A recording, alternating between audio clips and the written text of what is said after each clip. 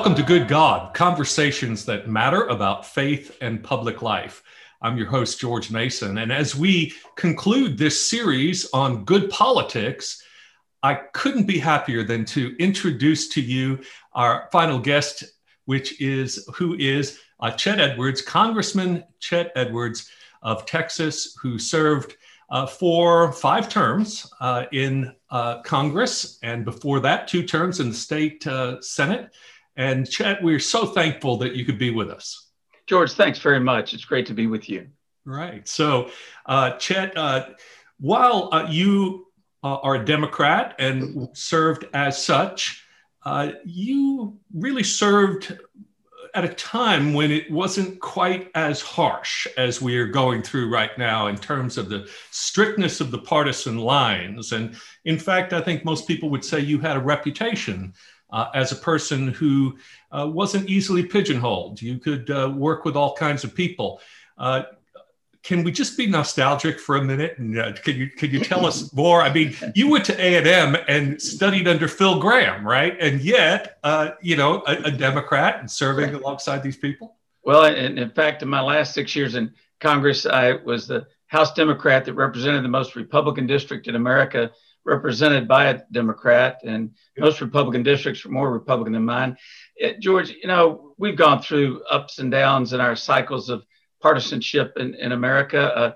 John Adams and Thomas Jefferson said things about each other in the presidential election of 1800 that you couldn't even legally print in a newspaper today. But I will tell you, it saddens me that things are so partisan, not just in Washington, D.C., but in our neighborhoods, in our home communities. And I think for democracy to survive, and it will, but for it to survive, we've got to have compromise, and compromise requires respect of others. And back in the 1980s and 1990s, when I served in the Texas Senate and U.S. House, you could differ on issues without having to hate someone. And I think we need to, I don't want to turn the historic clock back on everything. I'm glad we live in a world of greater civil rights than we had decades ago, but I wish we could turn the clock forward and bring back respect and bipartisanship in our political arena.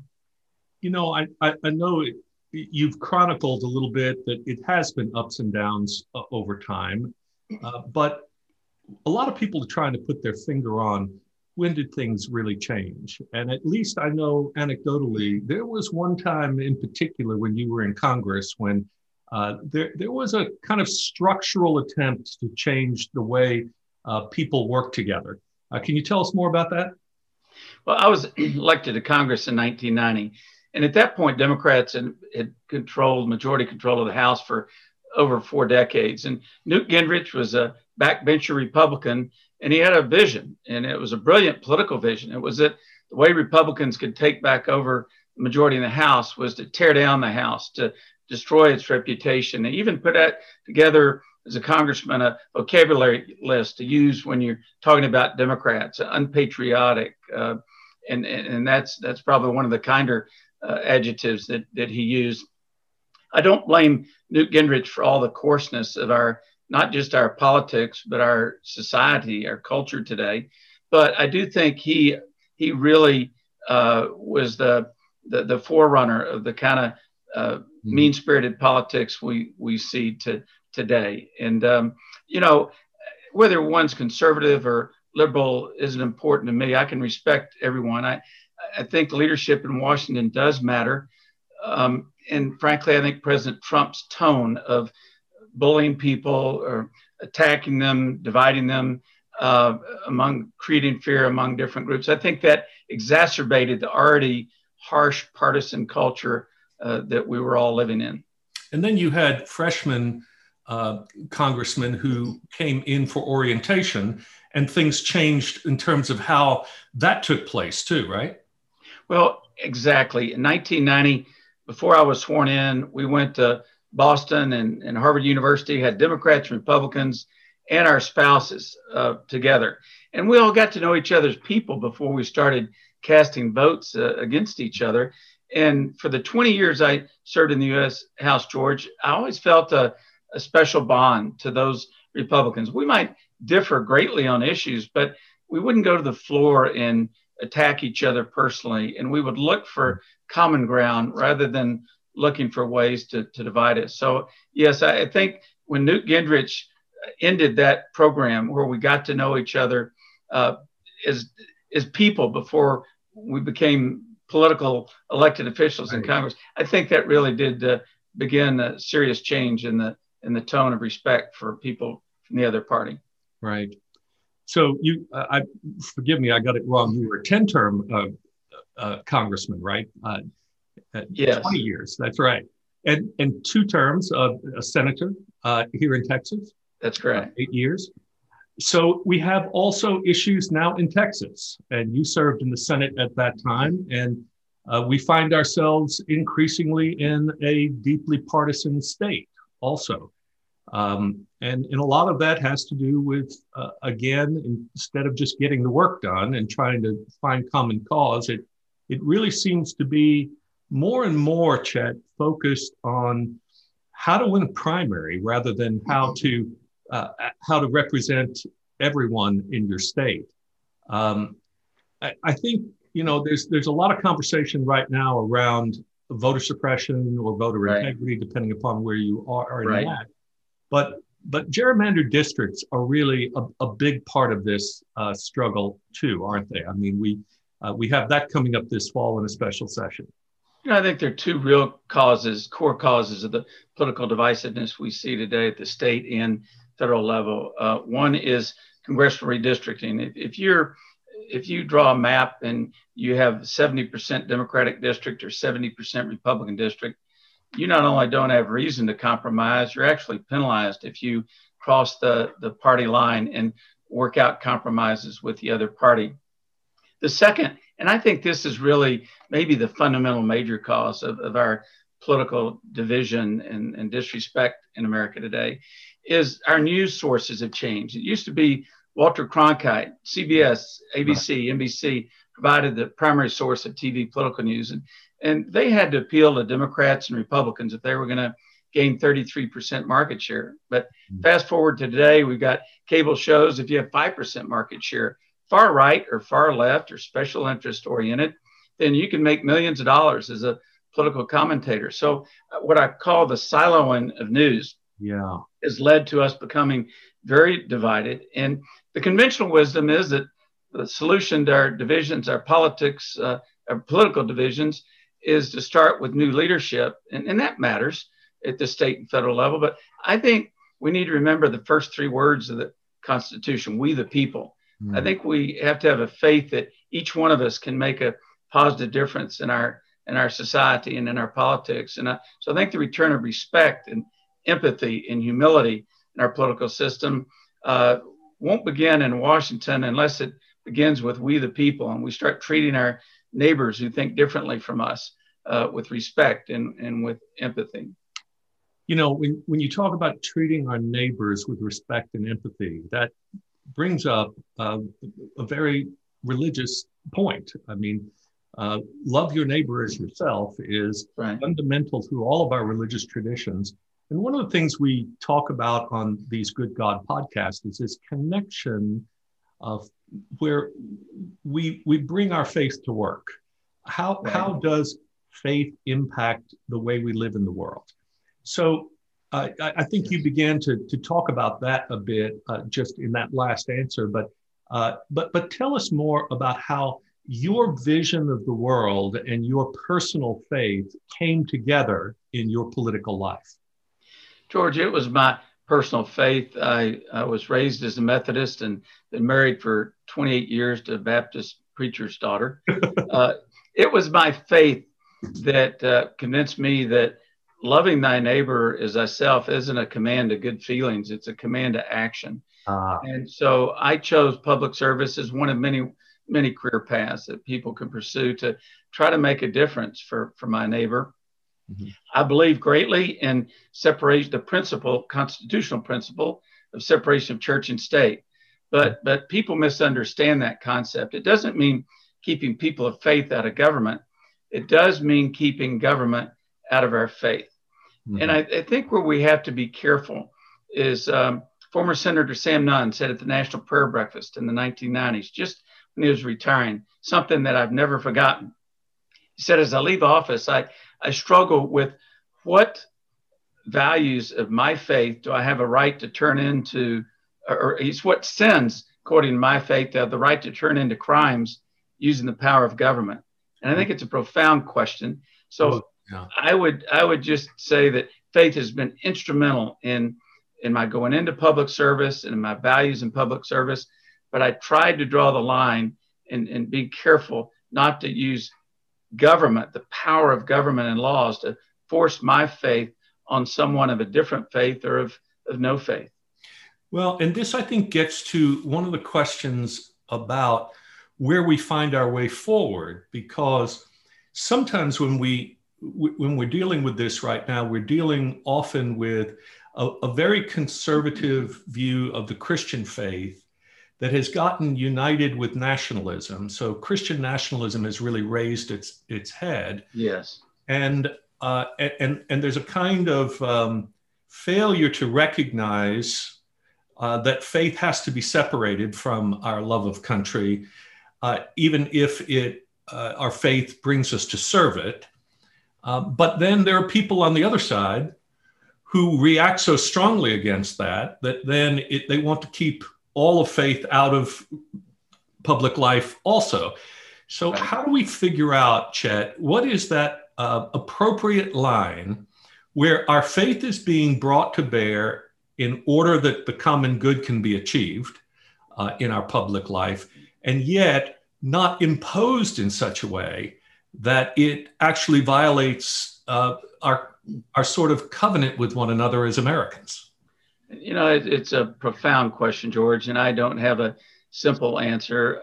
You know, in my philosophy and my faith, I just felt the primary role of government and our private enterprise system was to give every child a fair chance to reach his or her highest God-given potential. Mm-hmm. And I think we can look for the common bonds and values of all faiths, mm-hmm. and find the common bond of loving thy neighbor. And maybe perhaps we'll use different words, but loving thy neighbor as ourself, caring for others. I think if we could use those common bonds to guide our legislative processes, but within those bonds, respect that, you know, some people have honest differences of opinion on how far the government's role should go in helping. We've always had that struggle, haven't we? You know, I mean, that's from the very beginning.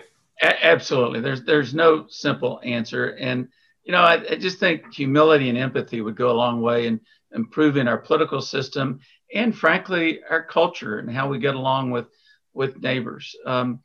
I realized a long time ago, I can't understand calculus or black holes in outer space or the concept of infinity. So when it comes to politics, why should I be so arrogant to think that my position is always right and somebody else's position is wrong? So that's where I developed my humility in politics. And from that comes a respect for others. And the other is empathy. I just don't think we try to empathize with each other. And if we could do that, we could find common bonds, you know, quality of opportunity, giving every child a chance to reach his or highest God-given potential. I think those are fundamental values that could bring us together, conservative, moderates, and liberals, and then have our honest differences on specific policies.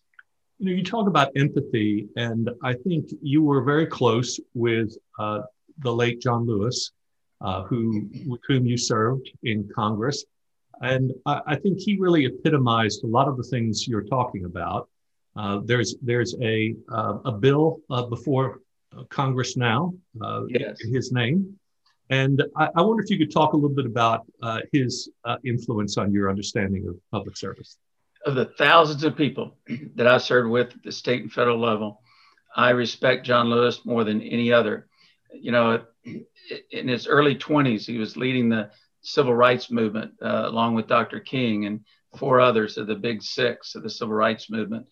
And John was nearly killed in Selma for leading the March for Fundamental Voting Rights Act in 1965. He's in prison more than 40 times. But in all the years we worked so closely together, I never felt 1 ounce of hatred or resentment from John. He once hugged a man who came into the office with his 11-year-old grandson under his arm and said, "I want to ask for your forgiveness, Congressman Lewis. I nearly beat you to death in Selma." And John, instead of being angry, he grabbed the grandfather, hugged him, and said, "You're my brother, and I love you." And I'm still moved when I think about the lesson that taught that 11-year-old grandchild.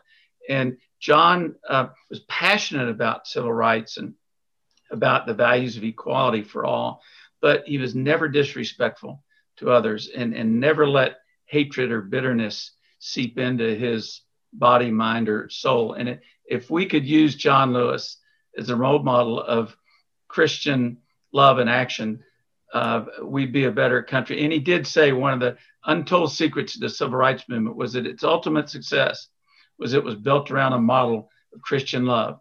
They did not return hate with hate. They returned hate with love. And by doing that, they won over Americans to the cause of civil rights in the 50s and 60s. You know, I think when I think about John Lewis, Chet, the other thing that comes to mind is that John Lewis didn't get to be John Lewis later in life by planning when he was in his 20s to be that. You know, he could not have crossed the bridge there in Selma and put himself in position to be beaten and then put in prison numerous times. And in those moments thought to himself, that's okay, this is all part of a great big strategy that's going to get me in Congress someday and have me honored by others.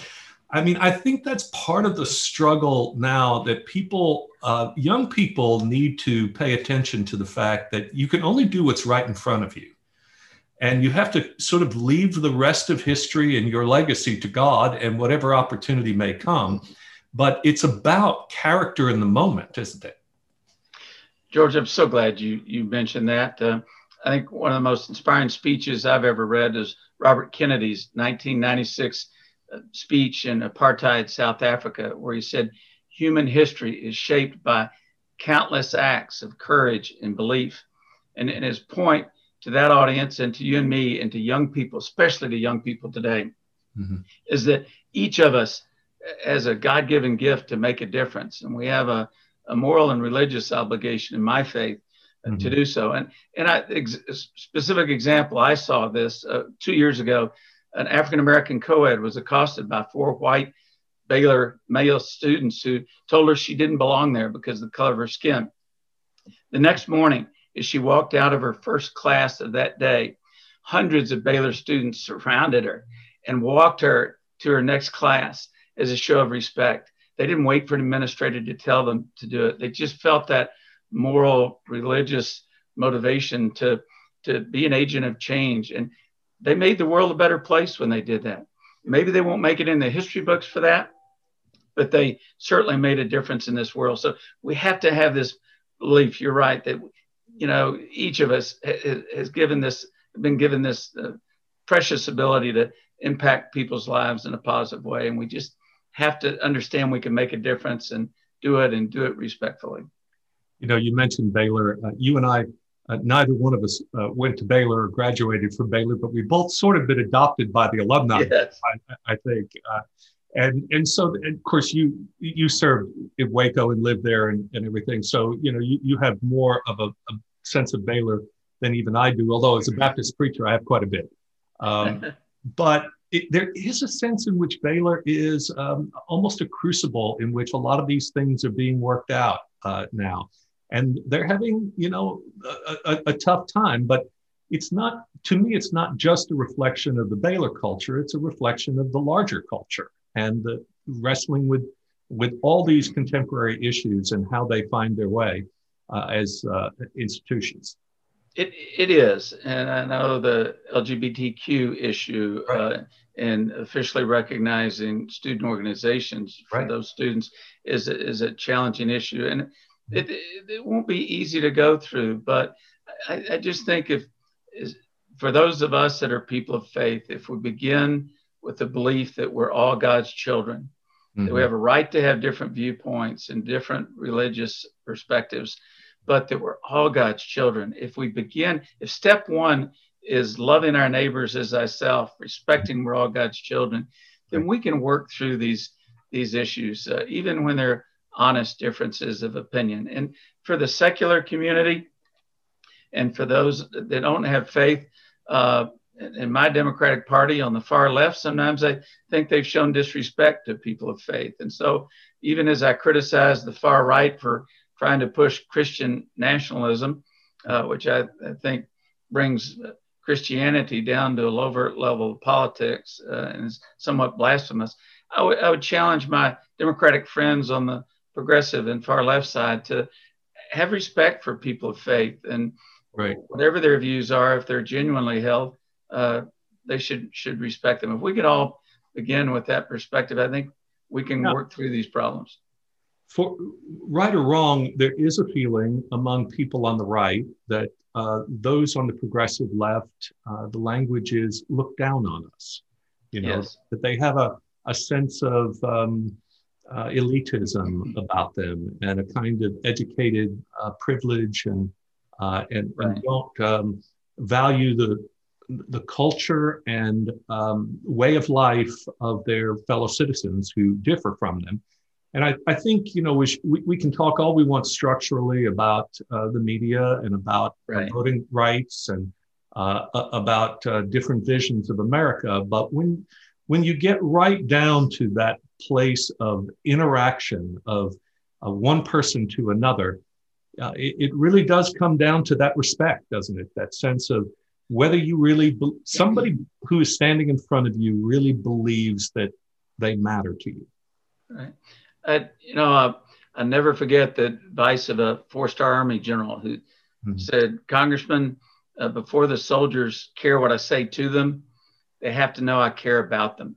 Nice. I think whether we come from the far right, the far left, people of faith or not, if we could begin with the respect and empathy, then I just think we can, our democracy will do well. And I'm confident about the long-term future of our democracy. We will work through these divisive times. We survived the horrible atrocity of slavery, sometimes even in the name of religion, for well over a century. Segregation, we're still fighting civil rights. But I would say I don't want to turn America back to the old days, before civil rights, before women's rights. Right.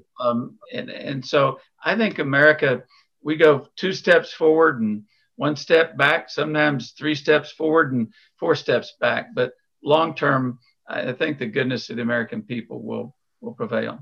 Well, I hope you're right. I will say that is a hopeful and optimistic view of things that is sort of being challenged today, it seems to me, by those who think that the steps being taken by the parties in power at the state level and prior to that with the previous administration represent an existential threat to democracy.